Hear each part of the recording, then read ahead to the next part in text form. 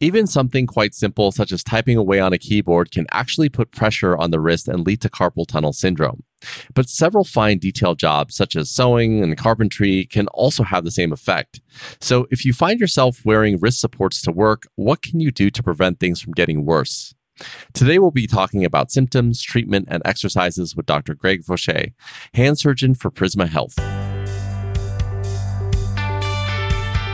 This is Flourish, a podcast brought to you by Prisma Health. My name is Prakash Chandran. So, Dr. Fauché, thank you so much for joining us today. I really appreciate it. Now, I've heard of carpal tunnel syndrome before, but maybe you can talk about what it is and how it's caused. Thanks for having me. So, carpal tunnel syndrome is very common, and it is probably one of the most common presenting diagnoses for the hand surgeon's office. And so you hear about it a lot, and I think it's one of those diagnoses that can be mislabeled occasionally. So I think it's good we're talking about it today, and we'll go through it. Carpal tunnel syndrome is the most common entrapment neuropathy in the upper extremity. And so what that means is it's basically a pinched nerve that occurs at your wrist. And the nerve involved is the median nerve that gives sensation to the thumb, index finger, middle finger, and the thumb side of the ring finger, as well as to the muscle that allows you to pull the thumb away from the palm. And so those digits specifically tend to be affected with numbness, tingling, occasionally burning pain, and commonly you find that symptoms affect you at night, cause nighttime wakefulness, and with flex wrist activities like driving, talking on the phone, reading a book. Okay, understood. So you're starting to go into some of the symptoms like the numbness in your thumb or on your wrist, but maybe talk a little bit more specifically about the symptoms that one might experience at the onset of carpal tunnel, and then as it starts to get worse, how it expresses itself. So numbness is one of the hallmark symptoms, no doubt. As we go through carpal tunnel syndrome and first start to experience it, the first symptom tends to be sensory. So some sort of disturbance in how you feel things. And that tends to be something in the early stages that comes and goes. So, for example, you may be blow drying your hair, driving for a period of time, and you notice your fingers going numb. Oftentimes people shake out the hand and it gets better. And so that's a transient symptom that comes and goes in the early stages. As carpal tunnel syndrome progresses, the motor part of the nerve tends to become affected, and that's where you might notice your grip feels weak. A lot of people describe dropping things. That's a pretty common symptom. And then this can continue to progress to the sort of end stage of carpal tunnel syndrome, which is where the numbness just doesn't go away. It's there at all times. There's nothing really that you can do to get rid of it. Okay, understood. And let me just ask a more general question. What exactly causes carpal tunnel? Like, I think you talked about the dynamics of what's happening from a physiological standpoint, but is it the repetitive motion done in the wrong way? Maybe talk a little bit about that.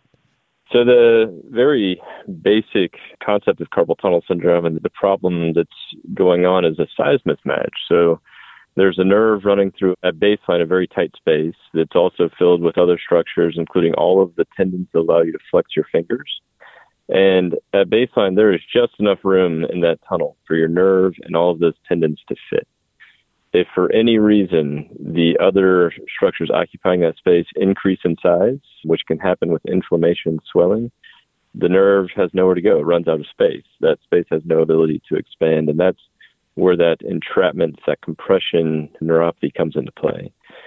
The things that we've looked at in our literature to sort of figure out why this happens have changed over the years, and the common thing that you hear is working at a computer for a long time. And certainly anything that involves repetitive activity can cause that inflammation in those tendons that motor the fingers to become inflamed, to become thickened, and that's where you end up with that size mismatch where that nerve has nowhere to go and is being pinched.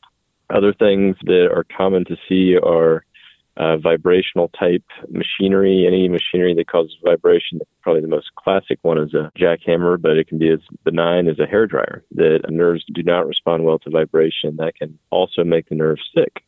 And then another thing that has been associated with carpal tunnel syndrome is increased weight or weight gain. Obesity is one thing that's been linked to carpal tunnel syndrome as well. So going back to some of the symptoms or things that you're feeling when you have carpal tunnel, is this something that you can treat at home? Like, are there exercises that you can do? Talk a little bit about that. So like we mentioned, it's very common. So I'll have family members calling all the time saying, I've got a little numbness in my fingers. And the first line treatment, hands down, is to buy a brace, a Velcro wrist splint that you can find at any pharmacy that immobilizes the wrist. It prevents the wrist from flexing or extending, and to wear that at nighttime. And the reason that is thought to work well is that when you flex your wrist or you extend your wrist, the space available in the carpal tunnel actually diminishes. So the position of the wrist where you have the most space in the carpal tunnel is at wrist neutral. And so by putting on a brace that prevents that flexion or extension, you're leaving that carpal tunnel with the most room available. And the reason to do it at nighttime is that oftentimes we sleep with our wrist flexor extended under a pillow or under our head or chin. And we're putting that nerve in a compromised position all night while we sleep. We're not awake to proactively protect against that. And so oftentimes we'll wake up with numbness and tingling, not allowing that nerve to recover from whatever we had done during the day. So nighttime splinting, and usually for about 6 weeks, is my first line treatment and what I often have patients do the first time I see them. Okay. So, I was just going to ask, when does it get more serious and when does it really come time to see a doctor? So you're saying that if they call in, you're talking about the splint or kind of the brace that they could wear during the evening. But as things start to get more severe, what exactly does that look like? And then what does treatment look like after that? Right. So as carpal tunnel syndrome progresses, and it is absolutely a syndrome that can be progressive in nature, it can progress from a relatively mild state to a state that puts that nerve at risk permanently, which obviously is something that we want to prevent. The biggest clinical signs that you are progressing to a more serious phase of carpal tunnel syndrome is truly if that numbness does not go away. If you start to experience permanent numbness, that's a sign that the end targets of the nerve are starting to die, and that the nerve itself could be starting to die, which once you get to that point, the results, even with surgery, are unpredictable, and sometimes there's incomplete relief. And so truly, full-time numbness is something that I would look for. Also, loss of the bulk of the muscle at the base of your thumb can be an indicator that you're progressing into that severe category of carpal tunnel syndrome. So you just mentioned surgery. So that seems like the last resort in terms of repairing carpal tunnel. Talk a little bit about what that surgery looks like and the recovery time afterwards. Right. So there are a couple of different ways that surgery is performed. One is open and one is endoscopic. The basic goal of both of the procedures is the same. The roof of the carpal tunnel is a thick ligament called the transverse carpal ligament. The floor is the bones of the wrist. So in order to make that tight space an open space and to decompress the nerve, we snip the ligament that is the roof of the carpal tunnel, that transverse carpal ligament. So that can be done with an incision in the palm that's longitudinal, just at the base of the palm, where we go down and we snip that ligament, or it can be done from an incision at the wrist, which is transverse, where we go in with a scope and cut the ligament from within the tunnel. So either way, we're decompressing that nerve at the wrist and allowing it to heal. So we're sort of setting the healing process into motion, indirectly helping the nerve. Those two procedures are both associated with very good success rates, with very low complication rates. So they're both very good. That's what we look for as surgeons when we look for a good procedure. So it's one of the most reliable and successful surgeries we as hand surgeons do. It's very gratifying. As far as open versus endoscopic carpal tunnel release, the most consistent difference between the two in the literature is that endoscopic carpal tunnel release allows for a little bit earlier return to work, probably around 2 weeks as compared to open carpal tunnel release. The return to work differs a little bit based on occupation. For patients who are mainly at a desk doing lighter administrative and desk work type activities, I usually estimate about 1 to 2 weeks for return to work, and some are really motivated and go back even a little sooner. For patients who are working in more of a manufacturing line type activity, then I usually estimate closer to about 4 to 6 weeks for return to work. Okay. So we talked about this earlier, that the fact that carpal tunnel is something that's progressive, but what will happen if it's not treated? Like, there's no way that it can actually self-repair or go away on its own, can it?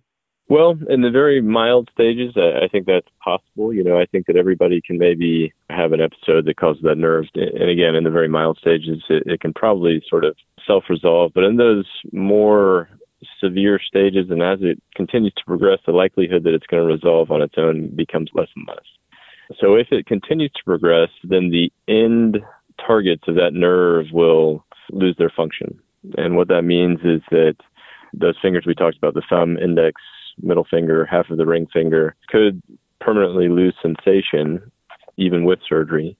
And the muscle that allows you to bring the thumb away from the palm and then to oppose to the other digits could also totally lose its ability to move the thumb. So it can definitely affect hand function pretty significantly. Yeah, so definitely a good idea to at least have it looked at. So if someone is experiencing the mild symptoms that you're talking about, like just mild numbness, for example, that then goes away, what would be your recommendation? Should they perform some of those exercises or should they approach it another way? This is a question I get asked fairly frequently. Is there a stretch? Is there an exercise that I can do to try to prevent it? Unfortunately, those therapy-type activities have not really garnered strong support in the literature. And so there's not a whole lot from a therapy, exercise, stretching standpoint that I think can really prevent carpal tunnel syndrome. I think one of the biggest things that I would sort of recommend is activity modification, where if you're doing something like a few of the more problematic activities, one is moving, doing a lot of packing, spring cleaning, doing a lot of housework where you're putting in floors or painting, anything like that that's a little bit out of the ordinary that does involve repetitive hand use. If you start to notice any of these symptoms, any numbness or tingling, don't muscle through it. That's when you want to give yourself a break. Think about going into a brace when you're sleeping. And even if you've identified a trigger-like activity, wearing that brace while you're doing that activity can help to support that nerve so it doesn't continue to progress to a more severe state. So just as we begin to close here, the one question I always like to ask is, as a hand surgeon, you have a lot of experience, you've seen a lot of patients. What is one thing that you know to be true that you wish that more patients knew before they came to see you? I'll tell you this. One visit that is hard is the person who has had carpal tunnel syndrome for years and their numbness has been there full time for years. And we already know on that first visit, I know that we've let it go a little bit too far. And once it gets really far into that severe phase where there's potentially permanent nerve damage, unfortunately, there's not a whole lot that we can do for it. So in those cases, I wish we had met and seen each other a little bit earlier in the onset of the disease process so that we'd have more options for what we could do to treat it. And so that's, I think, a big take home is if any of those signs of permanent disease are present, there's numbness at all times, loss of muscle bulk in the hand, that's a reason to really go get checked out as soon as possible so that we can still have options available for treatment. Yeah, it just sounds like by the tone of your voice, that probably happens more often than you'd like, huh? Yeah, unfortunately it does. It's a difficult situation. Yeah. So for those listeners out there that are experiencing even slight numbness, definitely makes sense to go have it looked at, go make sure that it's nothing more serious, and to get it treated. So Dr. Fauché, thank you again so much for your time and for educating us today. I truly appreciate it. My pleasure. Thank you for having me. That's Dr. Greg Fauché, hand surgeon for Prisma Health. For more information, you can visit our website at prismahealth.org/flourish. And to listen to other podcasts just like this one, you can head over to blog.prismahealth.org/podcast. This has been Flourish, a podcast brought to you by Prisma Health. My name's Prakash Chandran. Thank you so much, and we'll talk next time.